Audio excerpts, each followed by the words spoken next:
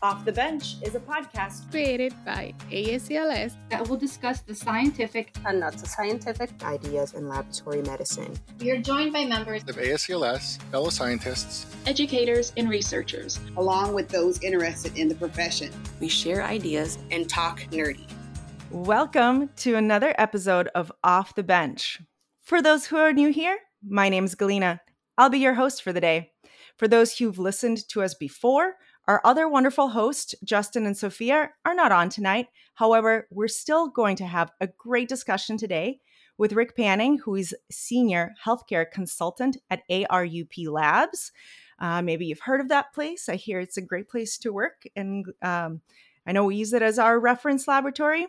And Rick has over 40 years of experience in the medical laboratory sciences field. Today, we're going to be talking about some major trends in the medical laboratory science community and how they affect you, the active member of the field.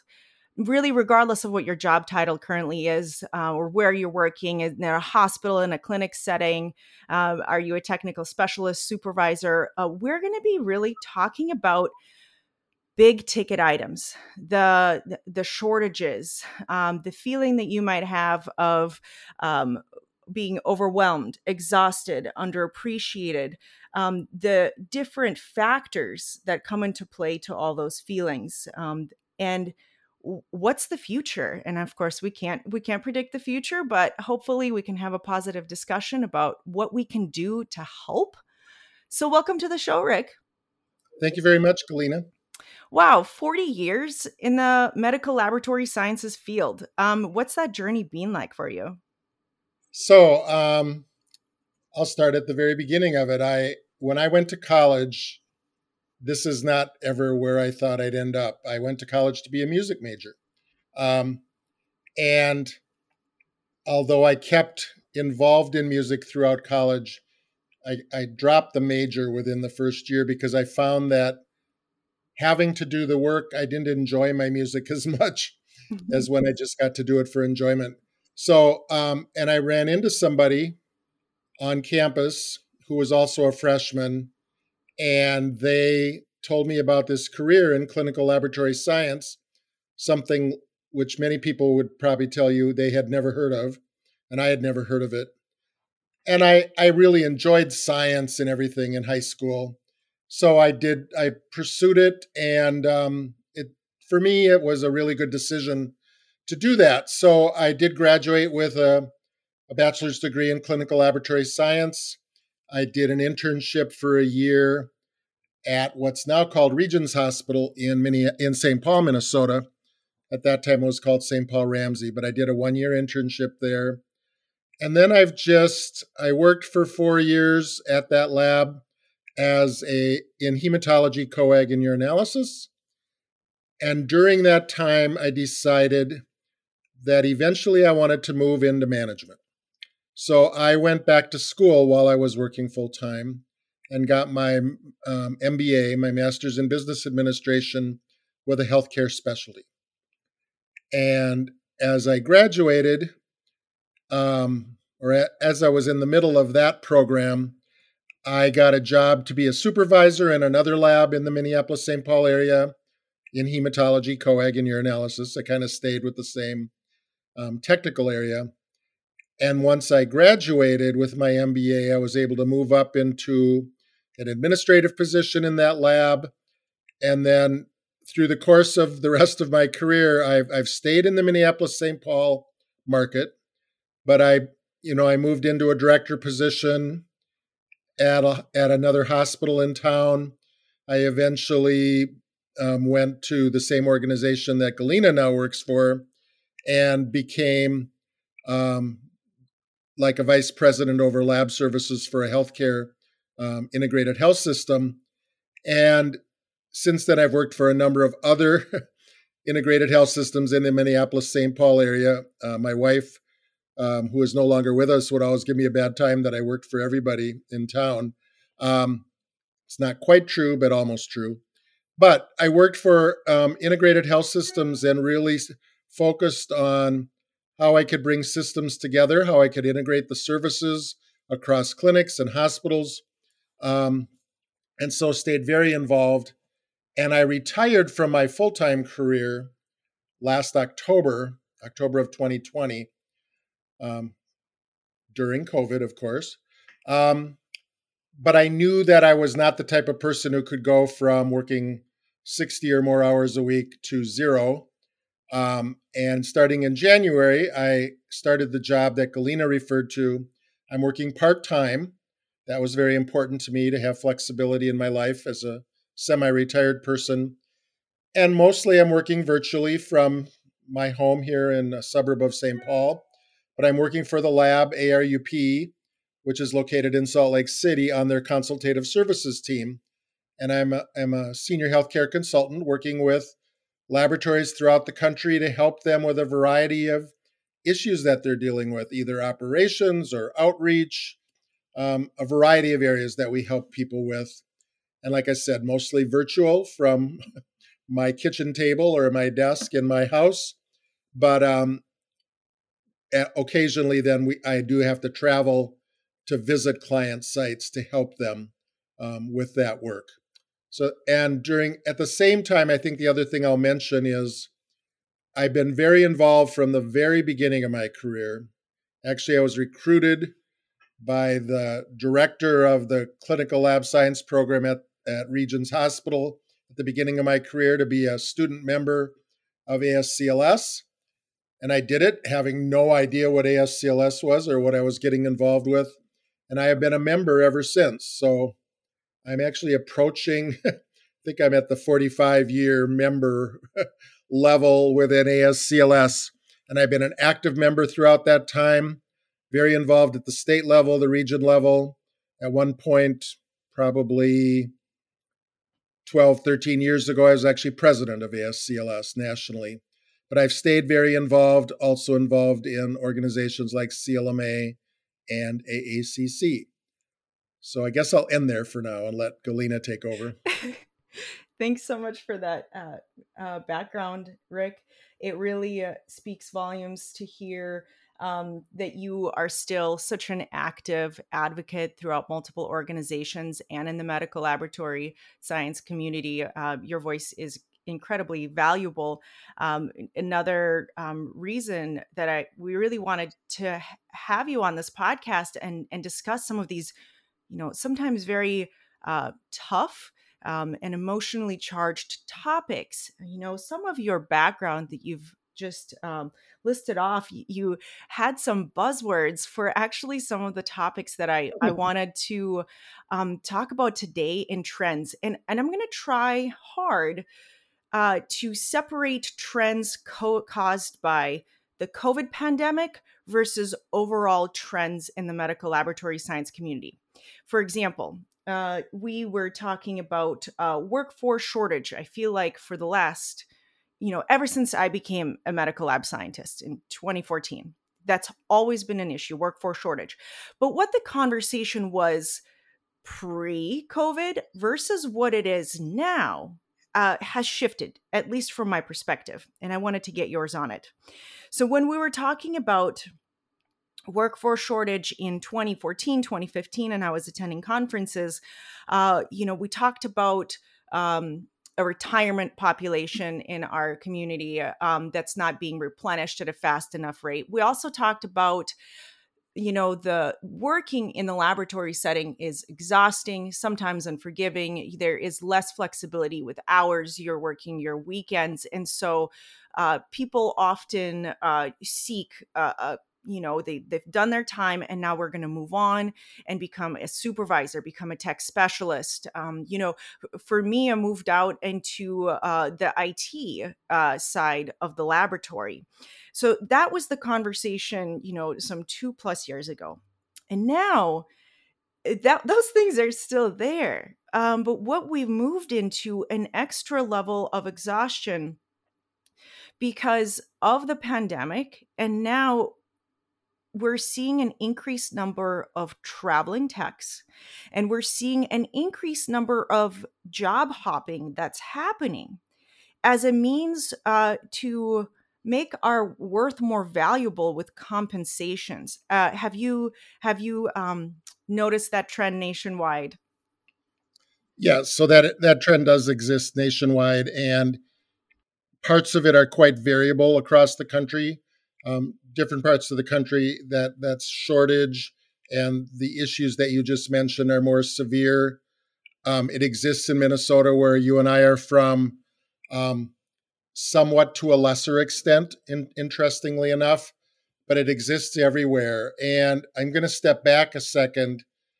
I've been around a long time, and I've actually worked through a time earlier in my career where there was a surplus, where the situation was such that there were more students being trained and coming out of all the programs. There were many, many, many more programs. In Minnesota at one time, there were 11 MLS programs. And Wow. now there are 3. So things have changed dramatically. But there were times in my career where there was a surplus and people had a hard time finding jobs. And that is hard for maybe you to believe right now, and for the listeners to believe. But over time and pre-COVID, I'd say for the last 15 to 20 years, the shortage has gradually gotten worse. And it's gotten worse for a number of reasons. One of them is, as I already alluded to, the number of schools have, especially for the MLS level, less so for the MLT level, the number of schools have dramatically decreased. So therefore, the supply part of lab is not nearly as adequate as it used to be. And that contributes to a shortage because we now need more people than are coming out of school. We also have the situation where there's been a lot of consolidation in the lab, in the healthcare industry, which of course directly affects laboratories. So when I started in my career, there were many, many more individual hospitals in the Minneapolis-St. Paul area. And now basically we have 4 health systems which have combined most of those hospitals. Some of those hospitals have just purely closed, but others have combined into a health system. So there's a lot more consolidation, which involves then centralization. And so some of that consolidation for a brief period, for a part of this time, has resulted in less need for people because you consolidated multiple labs into one lab. A good example over time, and it was part of one of the questions that Galina gave me ahead of time. So for instance, where I last worked in my career at Health Partners, during my time there, so I can be blamed for part of this, we had multiple microbiology labs in the system, and ultimately we centralized all of them into one microbiology lab at one location in the system. And that involves people having to change locations where they work. In some cases, you become more efficient and you don't need as many people when you centralize into one location. And so then it's, you don't need as many people, but there are openings in other parts of the lab. And so people have to make changes. People have to make decisions. Sometimes they make decisions to leave and go elsewhere, as Galina alluded to. But ultimately, the reasons you're doing it and the context that you're doing it in is you're trying to be cost efficient. We're going to eventually get to talking about reimbursement for lab testing. So you want to be as efficient as possible. But sometimes when you consolidate, you can provide better service. You can afford to put in technology that you wouldn't be able to do at multiple sites, such as full automation in a department. You can provide a microbiology service that maybe is 24/7, whereas often microbiology labs were 7 days a week, but maybe only day shift or extended day shift into the evening. But there's many things, there's a lot of other contexts that are put in place that not everybody always realizes the whys behind why you're doing these things. And one of the things I tried to do, and the only people who can really tell me or tell us if I was successful at it, you have to explain the whys, the WHYS. That's what I mean by that, behind what you're doing. Not everybody's going to always agree with what you're doing, But if they understand why it's being done and that there's a good rationale and it was thought through, you'll tend to get more support for those types of things. But we are now in, the shortage over the last 15, 20 years gradually got worse because, like I said, there were fewer schools. There are more people that were at my end of the age spectrum preparing to retire. So you're losing people at one end. You're not getting as many people at the front end. And then people do make job changes. Now, I would look at the change that Galina made. I still believe she's in the lab industry. She's just in a different part of it and in a very important part in IT to support the people working in the lab. But there are many people who left the profession also for a variety of reasons. And then COVID came and just totally accelerated that change because, the working conditions, related to COVID, we're all aware of. The busyness, because in addition to all the testing you're currently doing in all of your labs, you had to take on COVID testing and develop COVID testing, which had never been done before. And then, depending on which wave of COVID you were part of, that was a very high volume testing that was being added on top of everything else. And so you have a shortage, you're taking on more testing, people are having to work extra hours, put in more time. The working conditions, unfortunately, didn't keep up in a positive way, considering everything that was happening. Now, again, I'm not going to say the next thing to blow my own horn, but I think I've always been very aware of the conditions that people are working under and what resources they needed to be successful. So just related to COVID, in the organization I worked in, most of the COVID testing that was not needed immediately, it could have a 24, maybe to 48-hour turnaround time, we centralized in one location in our organization. We had a central lab off-site. And that lab at one point was doing over 3,000 tests a day. And now recently, because Minnesota's having a big spike, is again above 3,000 tests a day. Well, early in COVID, we could absorb the COVID work because a lot of our routine testing was decreased in volume because patients were not coming in. We were not doing as many surgeries. There were a lot of reasons why routine testing had decreased. So we could take on COVID because we could absorb it because our other workload was down.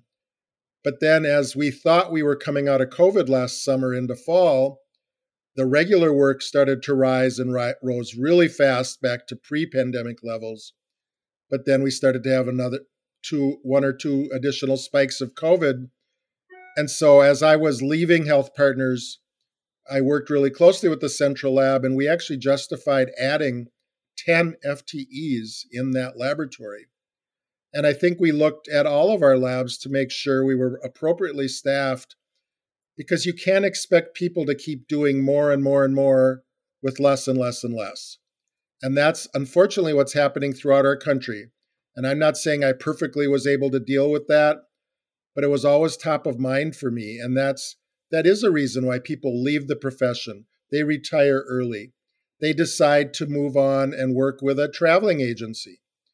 And those are all valid things for people to do, but it all adds up to contributing to our workforce shortage. So I'm going to stop for a second, take a breath, and I'm assuming Galina is going to have some follow-up questions for me. I have far too many to count. There seems to be a discrepancy in what I'm reading in the community, right? So as you stated, people are working 5 days a week. They're working 12-hour-long days, plus mandatory overtime now because how bad the shortages are. We are seeing this rise in traveling techs, which are a fantastic way to help. Whatever we can get in the labs, that's great. However, there's training time. It's the company culture becomes more transient, and so those permanent workers, in the laboratory even have more exhaustion because now they are training and supporting, and they're the seasoned employees managing a very transient workforce. And there seems to be a discrepancy between that trend and how laboratorians are compensated for their time and work. And I'll give you an example. This is, again, from a source online called Reddit of comments from medical laboratory professionals. And one says that the laboratory was just notified that the medical lab scientists are getting 1% raise this year, to contrast with nursing, who would be getting a 10% raise. And can put that in an inflation or and compare that then to how valued we feel as a profession seems discrepant to the work that we're doing. So a couple of thoughts that I have there. First of all, so I think there's a discrepancy between what lab professionals get paid versus other, what we might regard as equivalent jobs in healthcare.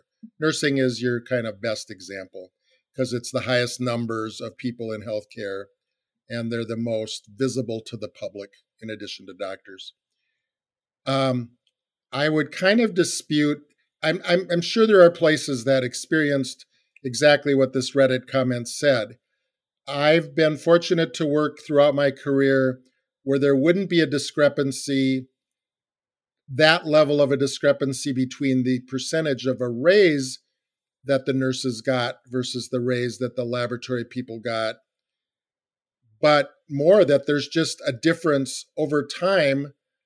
If you look at a graph, for instance, nurses' salaries for RNs, and some RNs are 2-year and some RNs are 4-year, have risen at a faster rate over time compared to laboratory professionals and other professionals in healthcare. Lab's not alone in that regard. But that is a truth. I mean, it is a frustration. It's been a frustration of mine. But I think we've done our best to try to keep that percentage level of raise as high as we can get it. But on the other end of it, and people don't like to hear this, the amount of money we get paid for healthcare and specifically for lab testing over time has gone in the other direction. So we may be doing more testing, but we're getting paid less for each of those individual tests, whether it be from private insurance or Medicare or Medicaid. And that continues to go down and not in the right direction. And we're about to experience an additional down at the beginning of next year. So we have conflicting things happening out there, and it gets frustrating. I hear all the comments and I read them myself about, forced overtime and all these types of things. I tried in my career as a leader to avoid that as much as possible. Again, I'm sure I was never 100% successful, but that's not a good work environment. That's why I always tried to work hard to make sure labs were appropriately staffed. And then the use of traveling techs can be very valuable for organizations. Really, in my last job at Health Partners, the only area where we actually had to reach out and bring in traveling techs was histology. That area had become a severe shortage. It was very, very hard to recruit. But in the clinical lab, we really didn't need to use travelers. We were fortunate enough in our organization to get enough people, maybe not as fast as other people might have liked, but we were able to get them. But histotechs we ultimately had to hire from a traveling service. But we were also very fortunate that if they stayed long enough and they liked working for us, we could then hire them as non-traveling techs. So there's a lot of competing things going on out there. But one of the things the lab has struggled with, maybe more than the rest of healthcare, is the amount we get paid keeps going down. In the rest of healthcare, at worst, it stays stable. It doesn't go up, or it goes up. for other components of healthcare. But lab, for a variety of reasons, which we could talk about in a whole nother podcast, has gradually, continually gone down. And it's about to continue to go down even more. And that's a struggle, because then organizations have to make decisions about what lab tests do we do? What do we send out? Well, sending that out is not always cheaper, but it's a way for you to limit how many staff you need, but it's not always cheaper. But you have to make decisions that you'd prefer not to make because you're just not getting paid what you used to get paid for the same lab tests. Then let me ask you, or this controversial question that I see pop up very frequently. If a laboratory can afford to hire 8 travelers who get paid significantly more or cost significantly more, why can't the lab instead just raise permanent staff salaries to increase retention? I see that a lot. And it's a very fair question. So first of all, and I think you kind of clarified it as you said it, the people who work for the traveling agency don't necessarily get paid more than the people in the lab that they're working with, but that organization gets paid more. That doesn't all go to the employees. So yes, if I'm hiring travelers, I'm going to pay a premium price. That premium price is not going to the people. They're probably getting paid similarly to what my hired people are. But it's a very valid point, and it's why I tried to avoid it as much as possible throughout my career. It's just better to, first of all, staff your lab properly, and that's extra money, but it's the right thing to do, rather than have to use travelers because it's going to cost you more. So, but then the second part of the question is what you asked: why can't you just pay your people more?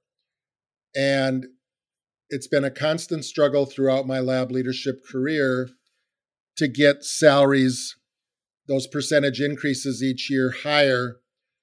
And we would always do the best we could. But again, you have limits, because the money coming into a healthcare organization or a laboratory, just because you're going to pay your people more doesn't mean you're going to get paid more. And again, I know people don't like to hear that. I see the same thing happening in public education. And there's a lot of that in the news recently.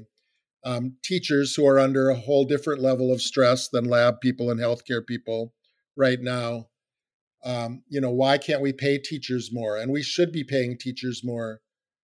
But if you pay teachers more, the money has to come from somewhere. And it's either coming from your state or from your real estate taxes. So people have to be willing to then sacrifice on the other end in order to pay for teachers, in this case, to pay for healthcare workers. But unfortunately, the revenue side doesn't keep up with that. And so it's a constant struggle. So us as lab leaders can do the work to make the case for better wages, bonuses, salary increases, whatever is going to be the right thing to do. But the money coming in to pay for that is not ever keeping up with that. You're telling me pizza parties just won't cut it in They won't. Not at all. Pizza parties and all the things you do on the soft side of things are the right thing to do, but it's never going to replace being paid appropriately for the work that you do. Yeah, thank you for that. There is kind of a sense of impending doom, I feel, with the exhaustion and the travelers and all these trends that we've talked about. Can you tell me a little bit more about what happens if substituting a workload with traveling techs isn't enough? You've reached your limit. What are the consequences for a laboratory when our staffing can no longer support the lab workload? How and how those decisions are made to redirect your services, or do you shut down clinics? What does that decision tree look like when traveling techs aren't enough? Well, and traveling techs are never going to be enough. It's the same population of people, but some of those people have made a decision to leave a regular full-time job at whatever place they were working, and they've decided to become a traveler. It didn't raise the number of people in the lab workforce population. You're just redistributing them. So it could be a temporary thing that you're trying to fill a hole with, but there aren't going to be enough people in a traveling techs. They're also recruiting and trying to get people. There's never going to be enough because we don't have enough people coming into the profession so that even, this is going to sound like an excuse and it's not the intent. So even if you want to increase your staff, even if you want to increase your salaries, the people that you're trying to hire aren't necessarily, they don't exist. And basically, people are moving between organizations. They're moving from organization to traveling. We're just redistributing the workforce constantly, but we're redistributing a workforce that over time is smaller. So again, so there I gave you the doom, part of the equation, and that's what we're up against. But then your question gets to, how do we make the decisions that we have to make in today's reality? So I'll use some real life examples. Coming out as in the midst of COVID, and again, I'll use the organization I worked for full time in my last organization. We did have to close clinics. It became a reality that you don't have enough staff, not just lab staff. You don't have enough doctors. You don't have enough nurses. You don't have enough medical assistants. And you don't have enough lab staff to cover I'll use clinics as an example. So you have to make a strategic decision about which clinics do you close, where are they located, how can you redistribute patients and workforce to the other clinics that you've kept open. But it's a reality of the healthcare financial situation. It's just a reality. And then in labs themselves within hospitals or healthcare systems, we do make decisions, and I referred to one already, where you try to centralize things. So as an example, when we closed microbiology at one of our hospitals, one that Galina knows very well, over time, we've redistributed other work into that laboratory. Now, it wasn't microbiology work because we had moved that, and the people doing the microbiology work had already moved to another site. But we kept trying over time to keep bringing work back into other sites. And we have to make decisions about being cost effective because you have to keep your costs within what you're being paid. So you have to be efficient. And that results in some things needing to be centralized at some site within your organization. It's just the reality of the healthcare market today. And everybody's doing it. I wasn't alone in doing that. Everybody's having to do that to keep their head above water financially. We have kind of a broken financial reimbursement system in this country that does not recognize the value of healthcare in general, but in our case, laboratories specifically. And so it's a constant struggle, and we're having to do the best to keep our heads above water. We've kind of touched on this other trend several times already, where individual hospitals are now merging with larger healthcare systems and consolidating. This was well before COVID. And in fact, I was looking at some publications earlier today about whether that is still a trend. And although overall mergers and acquisitions in number have decreased in the last few years, instead, what we're seeing is larger companies undergoing mergers and acquisitions. So it's happening on a very big picture scale. Now, we've talked about, centralizing a microbiology department. One of the comments that I found is exactly to this. Hospital system expanded, from when I originally started 8 years ago, from 3 hospital satellite campuses to almost now 7. And now we've distributed the staff. There's not enough staff for the core main campuses anymore. And even with shift bonuses on top of overtime, people are exhausted. So tell me a little bit more about how this trend of mergers and acquisitions broadly affects me. If I'm working in a core laboratory in a hospital, yes, we talked about consolidation, but other items that are impacted in my daily life when a merger and acquisition happens. So first of all, I'm going to back up for a second to maybe give a little bit of context to why mergers and acquisitions happen. And the reasons I'll give don't always pan out, but they're the reasons that people do it. That's their intent of what they're trying to achieve. The reality of whether they actually ever achieve it is another thing. But by having more consolidation, more hospitals in a health system, more clinics in a health system, all those types of things, the intent is, as you become larger, and there becomes an endpoint in this, your purchasing power is greater, so that as you're out there buying supplies, equipment, everything else that you buy that's not people in a health system, you can get better pricing for those things and pay less. There's an intent that as a health system becomes larger, there's better care coordination, or what I would call continuum of care. So if you have a large health system, small hospitals, large hospitals, specialty hospitals, clinics, both primary care and specialty, urgent care, nursing homes, whatever it might be, there's kind of this better care coordination because things are within the same system. As patients move between sites and different levels of care that they need, you can coordinate that better within a system than between hospitals or systems that are not in the same organization.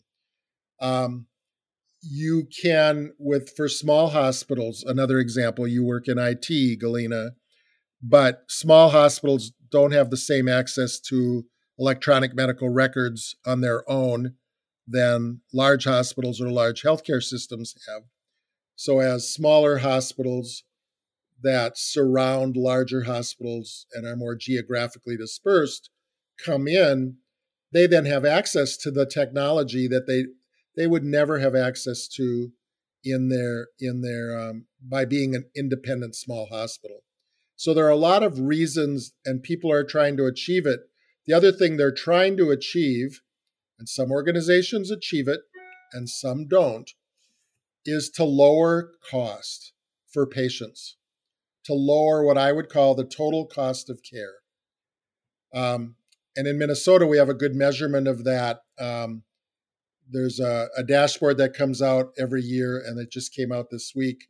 It's a comprehensive dashboard that's online in the state of Minnesota. And it looks at that total cost of care, and it looks at every hospital and healthcare system and clinic system in the state of Minnesota and shows those whose costs have gone up in the last year and by what percent, and those that have gone down and by what percent. And just as an example, again, using the organization I worked for, their total cost of care went down by about 11% over the last year. That benefits patients. Even though I retired from that organization and I'm now a Medicare Advantage customer of that organization, I actually saw my premium go down. It's going to go down next year. And I'm going to get more for my dollar because that healthcare system did a good job of lowering their total cost of care. But that doesn't get to the impact on the people that work in the organization. And again, the way an organization achieves some of that total cost of care is you don't duplicate some of your services between all your hospitals. Do you really need to do XYZ at every hospital? Maybe you centralize it at a couple of centers of excellence. We do the same thing with lab. We can't afford to offer the same services duplicate of each other at every location. We don't have the money coming in to pay for that. And in some respects, when we centralize it appropriately, we can do a better job of being efficient, being productive, giving a higher level of service if we did it right, than if we keep it out there at all the other sites. And all of those things affect people. Because if you're moving things around, in some cases, you have to move people around. And we don't like to move our cheese very much. And have to work, I used to work on the west side of the Mississippi River, and now you're asking me to work on the east side of the Mississippi River, and I live here, and now I have to work there. I totally have always understood all the personal stuff that happens when you're asking people to make changes. But again, I get back to the reality that people don't really want to hear. The reality in healthcare is kind of ugly right now. And the money coming in doesn't cover everything we want to do. And that's specifically true with lab at this point in time. I think it's great to hear, again, like you said, the why of why consolidations happen and all the reasons you've listed. Better service, better technology, better access to equipment, reduce costs, by increasing our purchasing power. We've really talked a lot about how this benefits the patient. And I think it's really important to address that. As you've said, though, on an individual level for somebody working in a hospital, it may be hard to see beyond that because really at the end of the day, our welfare, personal welfare is also really important. Right. And now, again, like you said, we're asking for you to increase your drive time by 30 minutes, or we're asking you to leave your favorite department, right, as the alternative. And now if you loved microbiology, now you are going to move to chemistry, urinalysis, whatever other department. So we're asking an individual in the laboratory to make a very tough decision that can perhaps make them feel less valued as part of these large ticket decisions that get made. I think it's a very interesting contrast. And I don't deny anything you said. And all those things, when I first came to Health Partners in 2015, and again, I'm not trying to pass the buck, I agreed with the decision. I maybe didn't agree with the timing of the decision. The decision to move microbiology and centralize it had already been made. But then I had to carry it out. And I think the timing was the worst part of that decision because not everything was in place to make that move successful.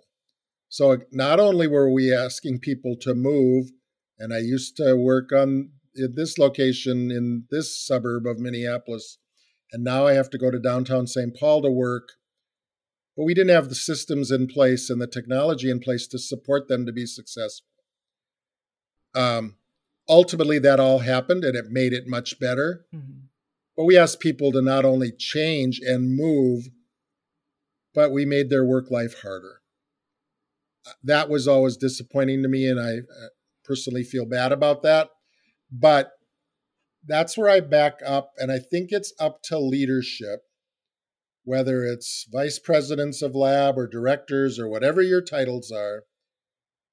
That has to be top of mind all the time. You have to pay attention to the business side and the financial side. If you don't, you're going to be out of a job right off the bat.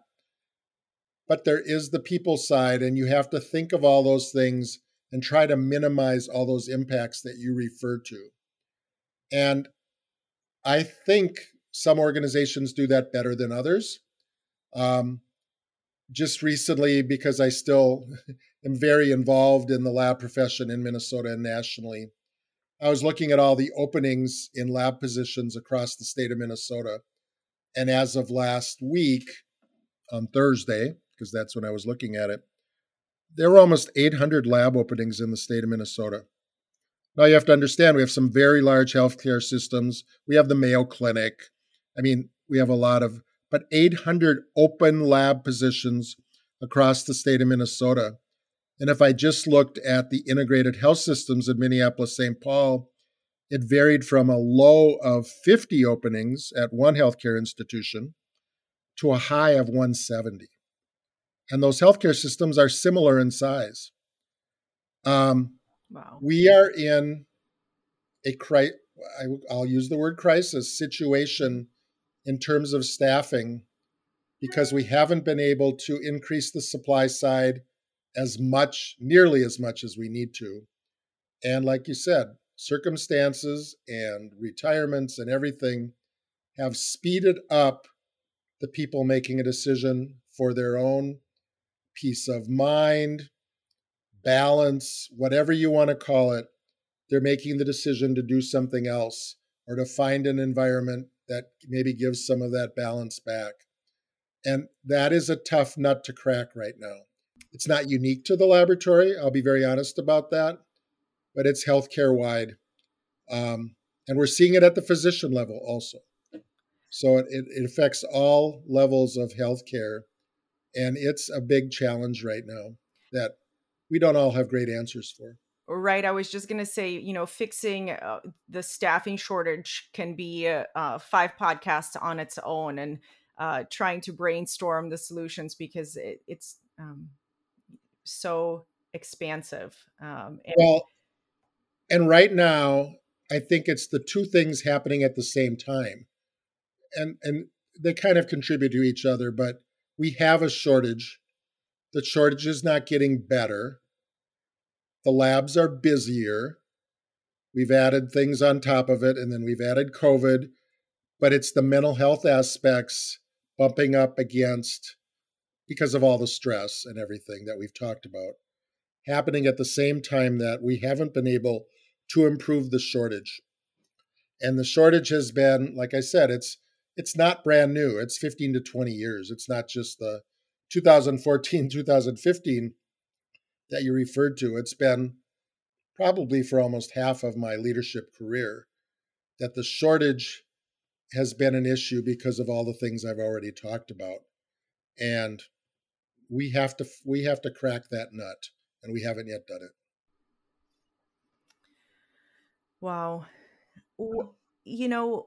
Throughout our conversation, it's come up multiple times that we have to offset or compare or keep in mind with our desire to raise wages for laboratory staff or compensate them for the work that they do. And how that desire contrasts with needing to also be mindful of laboratory and how we get paid and reimbursed, and that those two are competing desires. Rather, we have to keep our costs down. We want to pay our employees more, and this is a really good time to discuss, I think, in brief, how laboratories make money, how so that they can pay their employees more, and then really about how PAMA, and we've done other podcasts discussing in full what PAMA is, but really how that is another emerging trend, if you will. It's already been here with us since 2017, but how that continues to kind of create this divide versus with what we're getting paid for our laboratory services, versus what we can give back to our employees for their hard work. Yes. So when you talk about laboratory reimbursement, the driver of the vehicle is the government.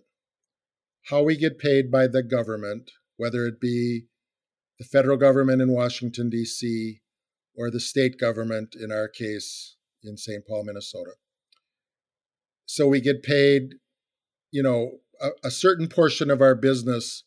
And in some healthcare organizations, that portion of that business can be 40 or 50% of their business being Medicare and Medicaid, which is federal and state government payment. we have been paid by Medicare since 1984 on a fee schedule, where they developed a fee. Prior to that, we billed whatever we wanted to build or bill. It was the Wild Wild West, and we got paid for it.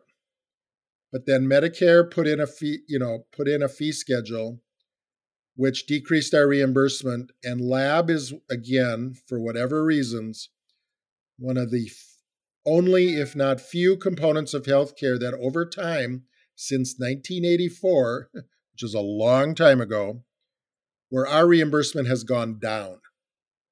Over time, our reimbursement has gone down. At various times, we were supposed to get cost of living increases and all that kind of stuff, but we didn't. And we're getting paid less. And then in 2014, I believe, but it took in effect what Galina has already said in 2017, there was a new law, unfortunately called the Preserving Access to Medicare Act, but it had a lab component to it that on the surface said the government should pay for lab at market rates. What do the private insurers pay? And that all sounds good until you get into, they passed a law that said that, but in reality, how they implemented it drastically cut our government reimbursement. The first phase of it started in 2017, and that was a 3-year phase. The government gave us, quote unquote, a break in 2020 because there was something called a pandemic. But now in 2000, and so we got a break this year. But now in 2022, there are labs that could see a decrease in their Medicare revenue of up to 15% per test. And it'll vary test by test. That is huge. That's a huge decrease in government reimbursement. But then you say, well, but we have private insurance. We have Blue Cross Blue Shield, or we have Health Partners or Medica or what, and I can't even think of all the private insurers right now, Cigna and others. Unfortunately, they take their cue from what the government does. And if they say, well, if the government can get away with cutting this, we're also going to cut our reimbursement. So they cut their fee schedules. And it's just a rapid cycle that keeps repeating itself. And I actually testified on this before the Ways and Means Committee a few years ago to kind of educate them. This was in Washington, D.C., to educate them about this just isn't Medicare. If it was just Medicare, it would still be bad, but it wouldn't be awful. But it affects all the other payers because they take their signal from Medicare. And most states do their Medicaid reimbursement based on whatever the Medicare reimbursement is. In Minnesota, that's the case. They pay exactly what the federal government pays. There are many states that pay 50% of what the federal government pays. So I'm giving this dire picture of lab reimbursement that's really just, it's in a bad, bad place. And that kind of leads to, that's why all the lab professional organizations, ASCLS plus almost all of the other lab professional organizations, have this big push on right now to talk to your senator, talk to your representative, that we need to avoid this and we need to put this on hold at least until the pandemic is over. And only God knows when the pandemic is going to be over. But we cannot do this. We shouldn't do it at all, but we cannot do it at this time. So there is, people can argue about, why has lab leadership not done anything? Why have the professional organizations not done anything? There has been constant activity to undo this, but Congress really hasn't responded or listened. And that maybe sounds like an excuse, but we can do all the advocacy we want, and we do a lot of advocacy. But if government doesn't respond, if Congress doesn't respond, because what has Congress done in the last 2 years? Basically nothing, except argue. It's a tough spot. And I don't like to be at this point in the podcast and be giving this dire news, but it is a reality right now that we need to stop, and it needs to be at least put on hold if not go back in the other direction. Because every time we get cut in reimbursement, and if we get cut by 15%, I mean, in the first 3 years of PAMA, the organization I worked for until I retired, during those first 3 years, we saw a 13.8% reduction in our Medicare reimbursement. We didn't see the full 15, but we saw a huge reduction. And there are implications to that. If you have less money, you have less money. We deal with that in our personal lives. If the amount of money coming in is down, we can't do all the things we'd like to do. And I hate to be so negative, but we would love to pay our people more. We would love to hire more people. And I think some of us in leadership have done the best that we could over time, but there are realities to doing that. I could go forward and make a proposal for a 5% increase, which might not even be enough, for all lab staff. Where's the money going to come from? Something else has to go down for that to go up. And maybe there are things that should go down for that to go up. But I think this combination of paying people properly and staffing properly, and I actually view the staffing properly more important, because if you don't staff properly, the mental health side rears its ugly head. I think you've done a great job at leading to my next set of questions when it comes to PAMA, really, because I've seen that there has been a misconception about how do I put it? A misconception of how an organization or how leadership fights for us as employees, right? So to a laboratorian, they want recognition, visibility, wage increase. And instead, what they're seeing is organizations instead doing this, campaign to call our local senators when the threat is for labs getting their funding cut. So to a person that isn't heavily involved in explaining or understanding how reimbursement affects what they do on bench, it may be really hard or discouraging, disheartening. And they might think that we have kind of our priorities wrong of who should we be fighting for. But what you've really alluded to is, by fighting to stop PAMA cuts, what we really are fighting for is for the mental health benefits of our lab staff. And so I totally agree with that.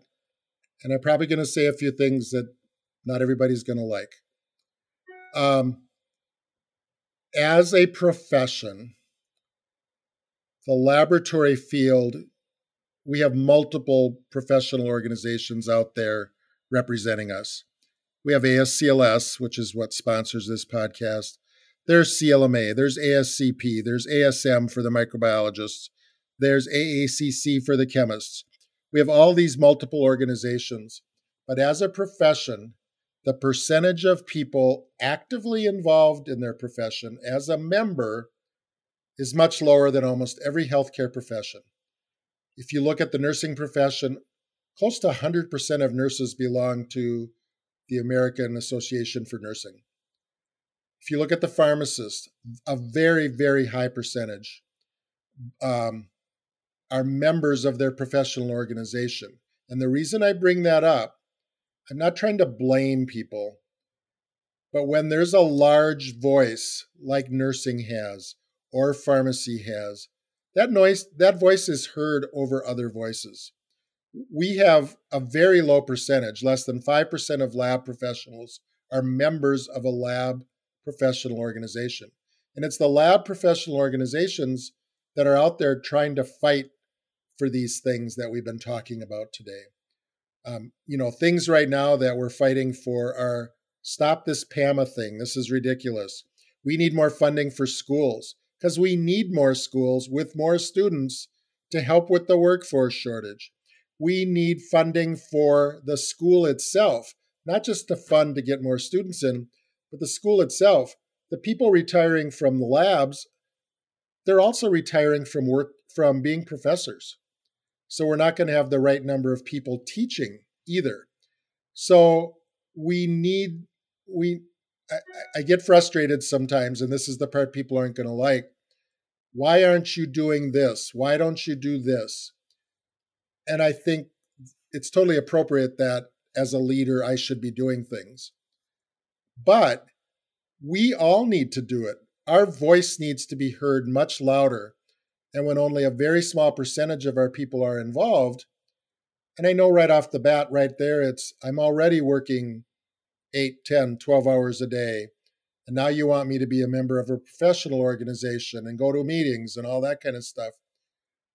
But we don't have as loud of a voice as the other professions in healthcare. And that hurts us. And that hurts us on Capitol Hill. And we hear it when I go lobby every spring up until last year when we couldn't lobby anywhere. We go lobby and we talk to people. And sometimes we're having to educate them, first of all, who we are, and then lobby for the issues. We need our salaries higher. We need support for more people in the profession. We need our reimbursement to not go down. But sometimes we're educating people from scratch because they just don't know our profession. It's been a long time since I was the person working on the bench. It's been over 40 years.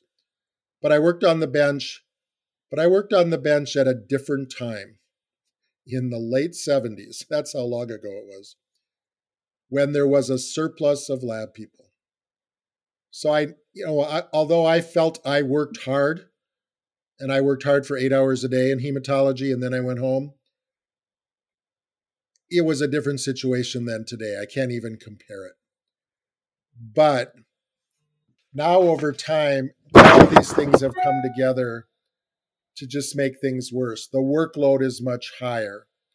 The number of people in the profession is much lower. The amount that we're getting paid is much lower.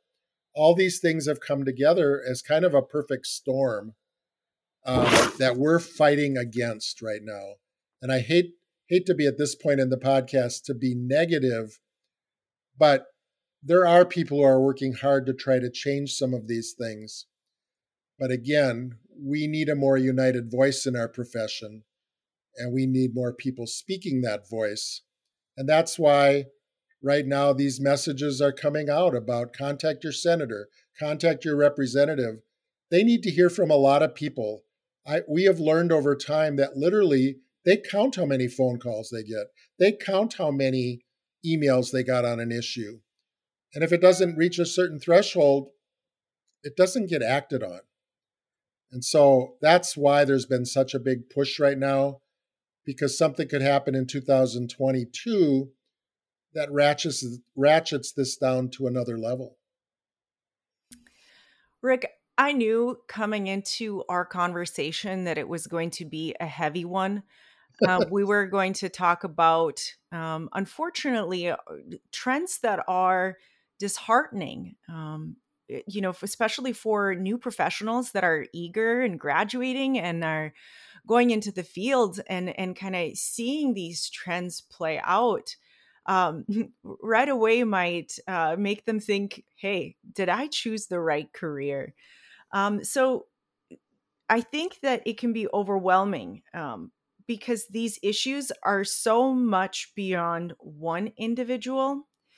But it sounds like that as an individual, there are things that I can do in order to play my part in helping alleviate some of these trends. One of the ones you've just discussed, the big push to contact your local senators regarding PAMA. We'll include links on the Off the Bench podcast website for how to get involved, full write-up of the situation, our resource links. If you don't usually go to the page and listen to it in Apple Podcasts, it's ascls.org/delay-cuts. Or even if you go to the ascls.org website, I'm sure, like you said, there's many other organizations that have calls to action like this. So if you belong to a different organization, go on their website. I'm sure you'll see necessary information there. The other thing I heard you say, Rick, is, one voice isn't enough and we need more voices. So a contributing factor to why we haven't seen the change in the government and as acted upon by the government is that our voice isn't big enough. So it sounds to me like, as a newly graduating student coming into the field that's already exhausted and understaffed, to find still take the passion that you had when coming into becoming a med lab scientist, right? You're excited to learn, to contribute, to be a scientist, to keep propelling that passion and really get involved in the advocacy piece, which really comes through, I think, for me at least, the great avenue was by joining an organization. I joined ASCLS, but there are many others, like you stated. And a comment I would make is, so even though I gave some dire news about things, I still believe in the profession and I would do it over again. I've had a very good career. I still, I think becoming active away from work is very rewarding. And I think it can really help your career.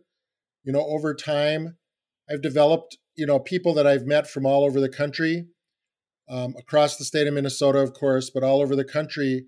I've developed a network, and that network has helped me multiple times in my career to become aware of maybe the next thing I want to do or the next job I want to go for.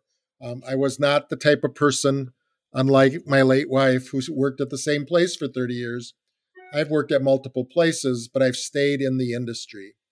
And being a member of ASCLS or CLMA or whatever organization it was, but ASCLS has been the most consistent, has helped me innumerably throughout my career in many, many ways. I get to advocate for the profession.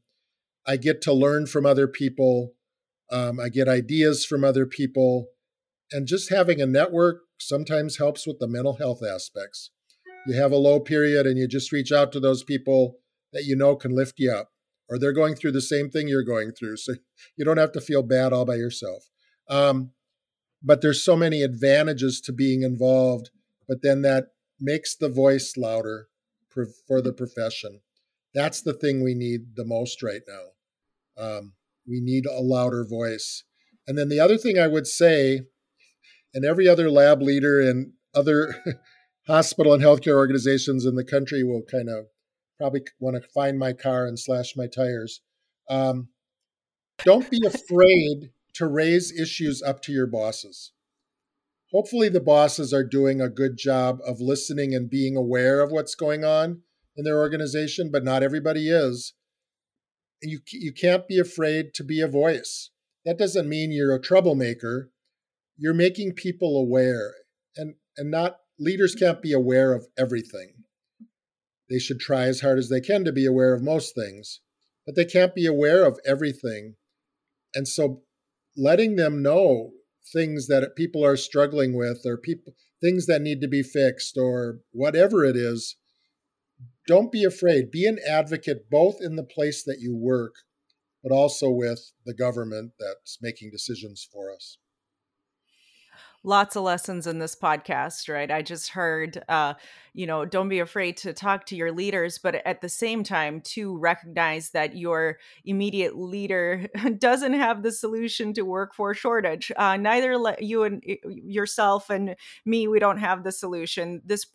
Our issues expand so much more than our microcosm that we have built for ourselves. And so really what little steps we can take, I think would really help. So again, reach out to an organizational website such as ASCLS to find out more about contacting your senators or get involved. Like Rick, like you said, joining an organization can really continue your passion for the field when even past the exhausted days, because eventually you come and you're working at the bench and you're short staffed and your work may some days feel very repetitive, and you can I would say some days is like babysitting an instrument rather than doing science, because on this day my instrument broke down and I just have to dink around with the probes all day.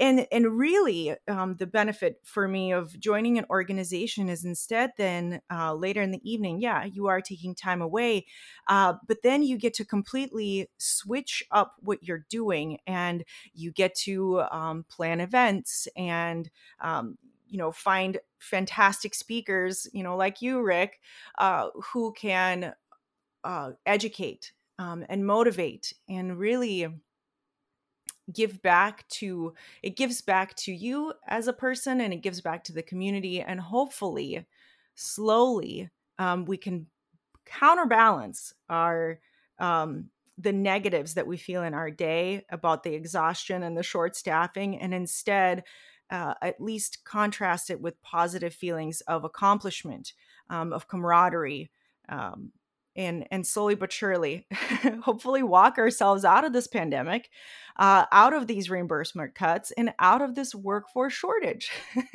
Well, and I think something you kind of referred to, but there is a social aspect to being involved also. We do have fun also. We do serious work. We go to continuing education. We advocate with the government. But we go to a brewery and learn about the science of brewing, but then drink beer.